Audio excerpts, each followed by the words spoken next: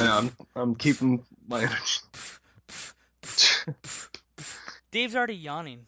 We're like 5 seconds into this episode about El Topo, which is the mole. Crack open a cold box of wine or pour something cold on ice because it's the Binge Watchers Podcast.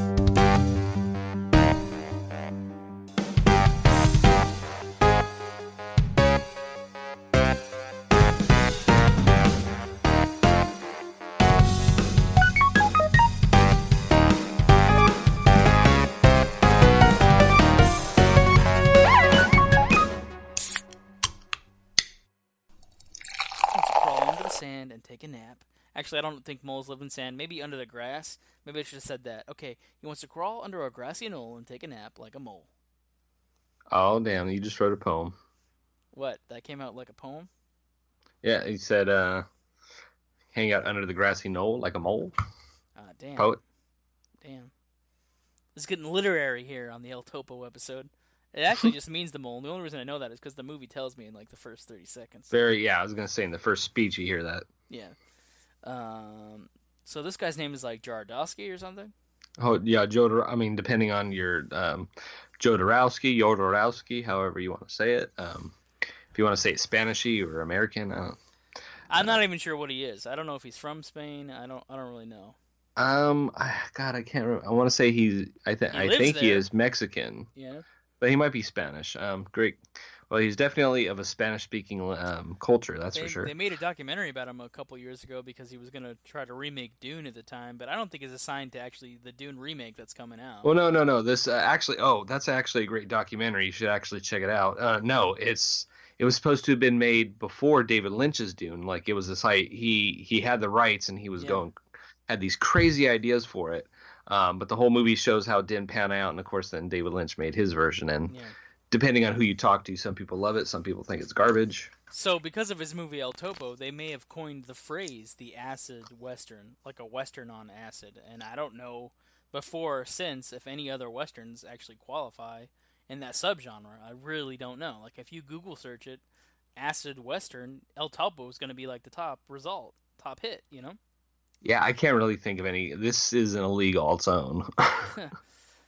So it is a little weird that he's walking around with his own son in the desert with no clothes on. Like, his at all. His 6-year-old son is in the movie with him pretty much for like 40 minutes, and I could see where if you turn this on anywhere within the first act, you might just shut it off immediately. Right. Especially with how Americans like epitomize everything in our culture. Like, you're like, okay, this is a little off-putting. Bury your toys. Your mother said, bury your toys, and you're a man. And then he leaves him, of all the people to leave your son with in the Wild West, you leave him with a bunch of church monks, who are creepy as hell, by the way. They had these weird gloves they were wearing on their hands or whatever, but... So the movie will creep you out. First of all, you get this skeevy vibe, like, right away when you watch it. Like, you're immediately like, don't watch this if you're having a good day. If you're having a good day, this is not the movie to turn on. You know? If you're having a great weekend, El Topo is not where you start. Because, you know what I mean? If you're trying to calm down or bring yourself down and, like, just decompress... Oh, yeah, it's anxiety-inducing at times. Yeah, don't turn this movie on.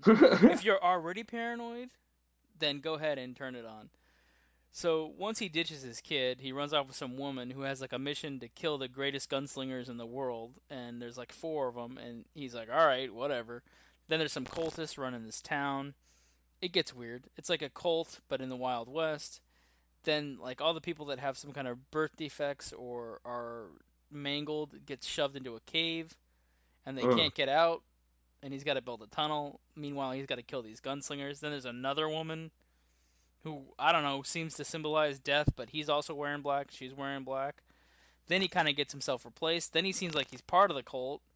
I mean, the guy has a beard and black hair in the beginning, and then he gets golden hair once he's in the cave. Yeah. It's weird. He goes through like so many transformations. You don't know which version you're watching. So he goes from the Man in Black, who's like a traditional Western anti-hero. Then he's a reborn hippie with golden hair who lives in a cave. Then he's like a cultist who wears like a robe, but he looks like the monks that he dropped his son off with a little bit. Then he's like bald and hairless. And then his son is now the Man in Black. But his little person wife that he hooks up with, she actually looks kind of cute. I'll just throw it out there. It's not bad looking. No, not at all. And I ran the entire. I just literally said the entire movie. Well, there's like if it sounds like you're just creating shit on the fly, is because the movie feels like that too. Look at some of the weird shit that happens in this movie. Is a guy gets his dick cut off by El Topo. He comes upon a guy that has like a shit ton of dead rabbits just laying everywhere. There's a stuff with the amputees and stuff. There's a lot of violence, a lot of blood, a lot of squib work. And he's like almost a zombie at the end, or like super strength, because he gets shot like how many times and still like goes and kills the rest of the town or the cult or whatever. Oh yeah, at some point like the cult takes over the town. Mm-hmm. He came to their salvation and let them out, and then they get massacred, and that's his like final straw. But you think he's a madman the entire time, like final straw for him finally to lose his sanity. You watch this movie questioning whether he had it at all, or even what his goal is. It's almost like he's just aimless, and he's like wants somebody to tell him who God is and where God is from, and whether his actions are justified or not. But I don't really know why this filmmaker made this movie. I don't know much about this. To be honest with you folks, I don't know much about this particular filmmaker. All I know really is he made this movie called El Topo. It's the thing he's most famous for. And I actually own a couple of his other movies. He's actually a great filmmaker. He's got a great eye. His movies are beautiful to look at, but this one, actually his first few movies are very they're acid trip movies. Like they don't really carry too much of a plot. It's just his idea to like focus, like if you think this movie is disjointed, his next one, The Holy Mountain, is like there's almost no plot to speak of, but it's just an excuse for like each scene to be like something beautiful to look at, or like crazy imagery. Even more so than this movie, I think. Santa Sangre is actually kind of a straight up horror movie. That's actually a great movie on its own. That has to do with carnivals and people getting their arms chopped off, and it's something different. Yeah, he has this thing about mangling people or displaying mangled humanity. I don't know. Yeah, I don't. But in all fairness to him, unlike say other movies, there's no focus on it. Like they're not made to be to be gawked at or demonized. They're just kind of there, which is kind of it's kind of nice. They're just equal to everybody else. Huh. They're not. I mean, that's what I took from it, because they didn't seem like grotesque or like looked down upon. You didn't hear everybody like call them freaks or anything. They just were part of the story without any kind of real comment. No, that's not. Well, that's not exactly the point I was making. I was talking about just like his willingness to maim people. You were just talking about carnivals and chopping people up, and there's a lot of chopping in El Topo as well. That's fair, yeah. Probably though, I bet you when people talk about this movie, there's like a film school discussion about this guy. I'm sure he has a lot of fans. I'm sure there's a lot of fans of this movie, and they probably talk about it in a more positive light than I am. It's just really like, I don't know. It's disjointed. I mean, it is a movie that I'm sure was very popular in the 70s because, people, it was a midnight movie. One of the first midnight movies. People just go get drunk, high, stoned, whatever, and go watch a movie with crazy imagery. I don't mind crazy imagery. I just want there to be a point. I want there to be a structure. I want there to be a reason why. Like, even if, like, okay, the main character drank some poison water, and so now he's literally seeing a bunch of frogs, then it has something. You know what I mean? At least there's a point of origin. Well, I mean, this movie had a plot for about the first hour 15, and then once he killed the last gunslinger, or, then it really meandered. I mean, the whole movie was episodic to begin with, but there was a thorough line plot. Once he killed the last one, then that's when it kind of goes off the rails in terms of structure. It was like, should I, double down on my 401k, go back to working at Burger King? I don't know. They were going to make me shift leader, instead, kicking around the desert. Like, maybe I'll buy my kid some clothes. I don't know. Killed all the gunslingers. Here we go. What's funny, though, is, like, he doesn't portray any of the people like any Western characters. That's what's interesting. None of them really seem like Western archetypes. No, I mean, it's definitely its own thing. I mean, I mean, you can only really call it a Western because of the costume and the setting, but I mean, it's really, well, and the plot is very much a Western, but again, the first 2/3 of this movie are, and then it goes off the rails. at least in terms of plot structure, I think. But I don't know. Did you ever read The Gunslinger by Stephen King, like the first one? No, I know it's one of the ones I need to get to, but it kind of feels like El Topo. Like there's some psychedelic stuff that happens in that. So it's a Western, but it has these weird elements, and there's mutated people in there, and a mine shaft tunnel thing under like an old subway, and characters that kind of are like tripped out. So it's kind of interesting that I'm drawing like correlations between that book and this movie. So maybe it's the decade in the culture or something, and like everybody, maybe all the filmmakers and writers were literally dropping acid, and then some of it seeped onto their into their books and movies that they were making. I mean, I hate to say you're not that far off. I mean, these are definitely acid movies. I mean, henceforth, acid western. It just felt like literally a Sergio Leone movie on acid. I mean, it had, I don't know. That's maybe oversimplifying it, but yeah. When you hear something like that, you think it'd be like have a giant pace, like it would move very fast. But this movie actually doesn't move fast at all. No, it definitely takes its time. I mean, I'd even go as far as saying it meanders at times. Yeah, meanders. You believe it or not, I was just literally thinking that word. Like I was gonna say meander pace. We're simpatico here, Dave. And that doesn't. And sometimes that doesn't bother me in a movie if like what you're meandering on is of substance. Oh well, there's a lot of meandering in 5 Easy Pieces, but I don't think you like that movie very much. No, I do actually. I thought you didn't like it. No, I just took forever to watch it. Okay. Like, I have these crazy, zany adventures with a lot of crazy stuff like El Topo in my books and stuff, but I was talking to David about my theories about movies. Like, if there's a great character, I'll linger with them. I'll just hang out with them. Like, I don't need a plot. I just need a character that's doing things, and you just, like, inhabit that person's space and their life for an hour or so. I'm a big fan of documentaries. In fact, I just watched American Factory. Did you see that one? Mm-mm. Okay, well, that's where a Chinese billionaire like invests in an American factory that just got shut down. What's weird is this documentary feels like a fictional movie that came out before, like the one I'm always talking about, like Gung Ho, right? Oh, right. The Ron Howard movie with Michael Keaton, where he like goes to Japan to pitch them investing in a factory that the town just shut down, but it was supporting the whole town, and they have to make a bunch of cars. Well, this American factory is like that same story, but in real life. And they're supposed to make glass for cars.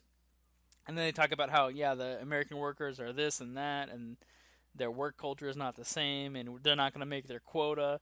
And I'm like, this is like almost word for word the plot of the other movie, but it's a documentary, and it was on Netflix. I think they just loaded it to Netflix, recently, right. like this week. But I watched that. So again, like, I was fascinated by this guy whose job in there.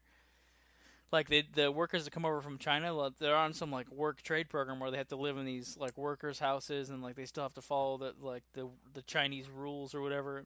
And he was talking about how he eats 2 Twinkies a day. That's it. He just eats Twinkies. And his job is, like, he's in, like, the furnace. He's one of the furnace engineers, and he has, like, a really intense job, but he's, like, surviving off on Twinkies. And then talking about his family. And I'm like, okay. Like, I just watched this guy for, like, 15 minutes just tell me about his day. And that's what I'm saying. Like, you can just hang out with a character, and if they're fascinating, the plot is, like, secondary at that point. Well, yeah, I mean, that's what they used to call, like, a character-driven movie. Look at Dave's big movie brain. He's got to tell you what the terms are, the terminology, what they call. Well, no, I'm agreeing with you, but they don't make too many movies like that anymore. I know exactly what you're talking about, where just sometimes the movie doesn't have, per se, plot or structure, but if the characters are so... worth hanging out with or so interesting. You know what? Literally, they're spending too much movie. They're spending too much movie. That doesn't even make any sense. They're spending too much money on movies to hang out with characters. Like, the longer they hang out with a character, the more money it costs them to make that movie. Right. You know what I mean? They're like, oh, man, Captain America's just talking for way too long. Like, we can't afford for him to talk for 10 minutes. We got to get this conversation down to 4, Well, I mean, probably the best example of a most recent one, or big movie in theaters that is pretty much a character study, is Once Upon a Time in Hollywood. I mean, there's a plot, but I mean, it's a very loose plot. I mean, that movie is really about the characters. But you haven't seen it yet, right? Talk about westerns. The character in there, what's his name? Rick. What's the? Ah, geez, Dalton or no? Yeah, it sounds something like that. Anyway, this is like a B actor from TV, and then he gets shipped off to do an Italian western, right? Yeah. Yeah, it's pretty interesting.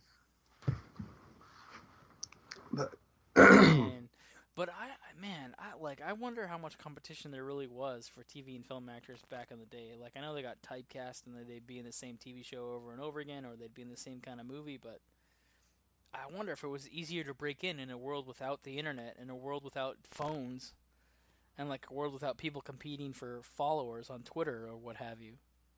You know, I wonder if it really made a difference. Helped. What's that? Not having as much exposure, or you could hide certain things so people. I don't know. I think you're right. Nobody knew about a movie star's personal life, but then if you wanted access to the movie star, you'd have to go to the movies and see them in the movie that they were promoting. So yeah, they could drive people's attention to one channel, one place, and they could make their money and they could market it, and that was the thing, right? You could literally drive the audience's attention somewhere. It's like there's a show on TV, Yellowstone, with Kevin Costner. A lot of people like the show. I realized the other day, it reminds me of a 1970s TV show. Like, right down to, like, the ticking time bomb. On one of the last episodes, they literally just actually dropped a bomb inside of a Cessna airplane, like, in the fuel tank. I'm like, this guy, and it's Tyler Sheridan, right? Yeah, I've heard that. I've heard about that. I haven't caught it. Some of his characters I like to hang out with for a little while. But anyway, he has a Yellowstone show.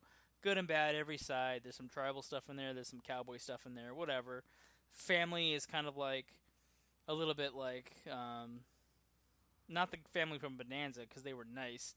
It's kind of like the Hatfields and McCoys, but there are no McCoys. There's Hatfields versus like everyone else in the world, And Kevin Costner's like in charge of this family or whatever, and there's like the sons and the grandkids, whatever. But anyway, and then everybody's vying for power over the same land. Like, they want to take his land away, and there's all these land developers. And then, like I said, the local tribe tries to make a move, but their chief is kind of a shithead. So, but he's played with a guy in Hell or High Water. The Jeff Bridges character had like a sidekick. Oh, okay, that one, yeah. The partner, yeah. He's a good actor. He's a great actor, actually. But he was very good. I mean, especially in Hell or High Water. Yeah, but he's actually like an antagonist in this show. But the point is, like, it's 70s style. It's straight up 70s style. And I'm going off on a tangent, but I had a really good point. What was my point? Do you have any idea? Character-driven shit. Oh, yeah, character-driven shit. So, I mean, it all comes around. It's like a giant circle. But, no, there was a point that I was trying to make, and I lost it for building up, like, all these little things that I thought I had to explain to get to my point. Too bad. Yeah, go watch Yellowstone, I guess. No. Is that your binge now? Oh wait, if we're trying to figure out like which westerns to watch, or so something like beat the acidness of El Topo. Well, since I've seen 3 of his movies, I'll do a binge now, binge later on those. I would say binge now, Holy Mountain. Just be prepared that it is really weird and it really has no plot, but it's fucking fun to watch. Binge later, I'd say Santa Sangre. And I totally don't want to say a binge never, El Topo, because it's worth watching if you're in a certain type of mood. So I'll say a binge maybe. Yeah, I feel like if you're stuck in a film history class, you could stumble upon this movie, or your instructor could tell you to watch this movie. Because it's not terrible, but I mean, it is. You have to be in a certain mood. It is not a movie you can just at any time say, "Hey, let's pop an El Topo." No, like I said, it could ruin your day, your week, or you might have nightmares about it for all I know. And like I've been quite busy and like not as much sleep lately. So when I woke up this morning to watch this, it might have been not the best time to watch this type of movie, but hey, we are professional binge watchers, so I watched it. Yeah, you know where you can find this movie though, if you are interested in watching it. Archive.org actually just has it. Oh, geez, because I actually paid Amazon for it because that's the only place to rent it. Yeah, that's what's funny. The last movie we watched, Wolf Guy, Dave found for free on YouTube. I tried to watch it on YouTube, but it wouldn't come up with the subtitles, except for on my phone. But I wanted to watch it on a regular TV. I didn't want to watch it on my phone, so I rented it from Vudu. So that's really funny. It's like switcheroo. I found the free version of El Topo. Dave rented El Topo, and then I had to rent Wolf Guy, and he found the free version of Wolf Guy. So there you go. Comes around. Well, hey, people at least from each movie got some money. Yeah, but anyway, you can find these movies, people. And if you have any other entries in what you would consider an acid western, send it our way. Let us know. Otherwise, we're going to be coming up with some other weird things. We had a name for what this month was going to be called, and I already forgot. Weird. I don't know. I guess we could simply. Weird September sounds too generic, but. Yeah, it wasn't supposed to be Weird September. It was. Jeez.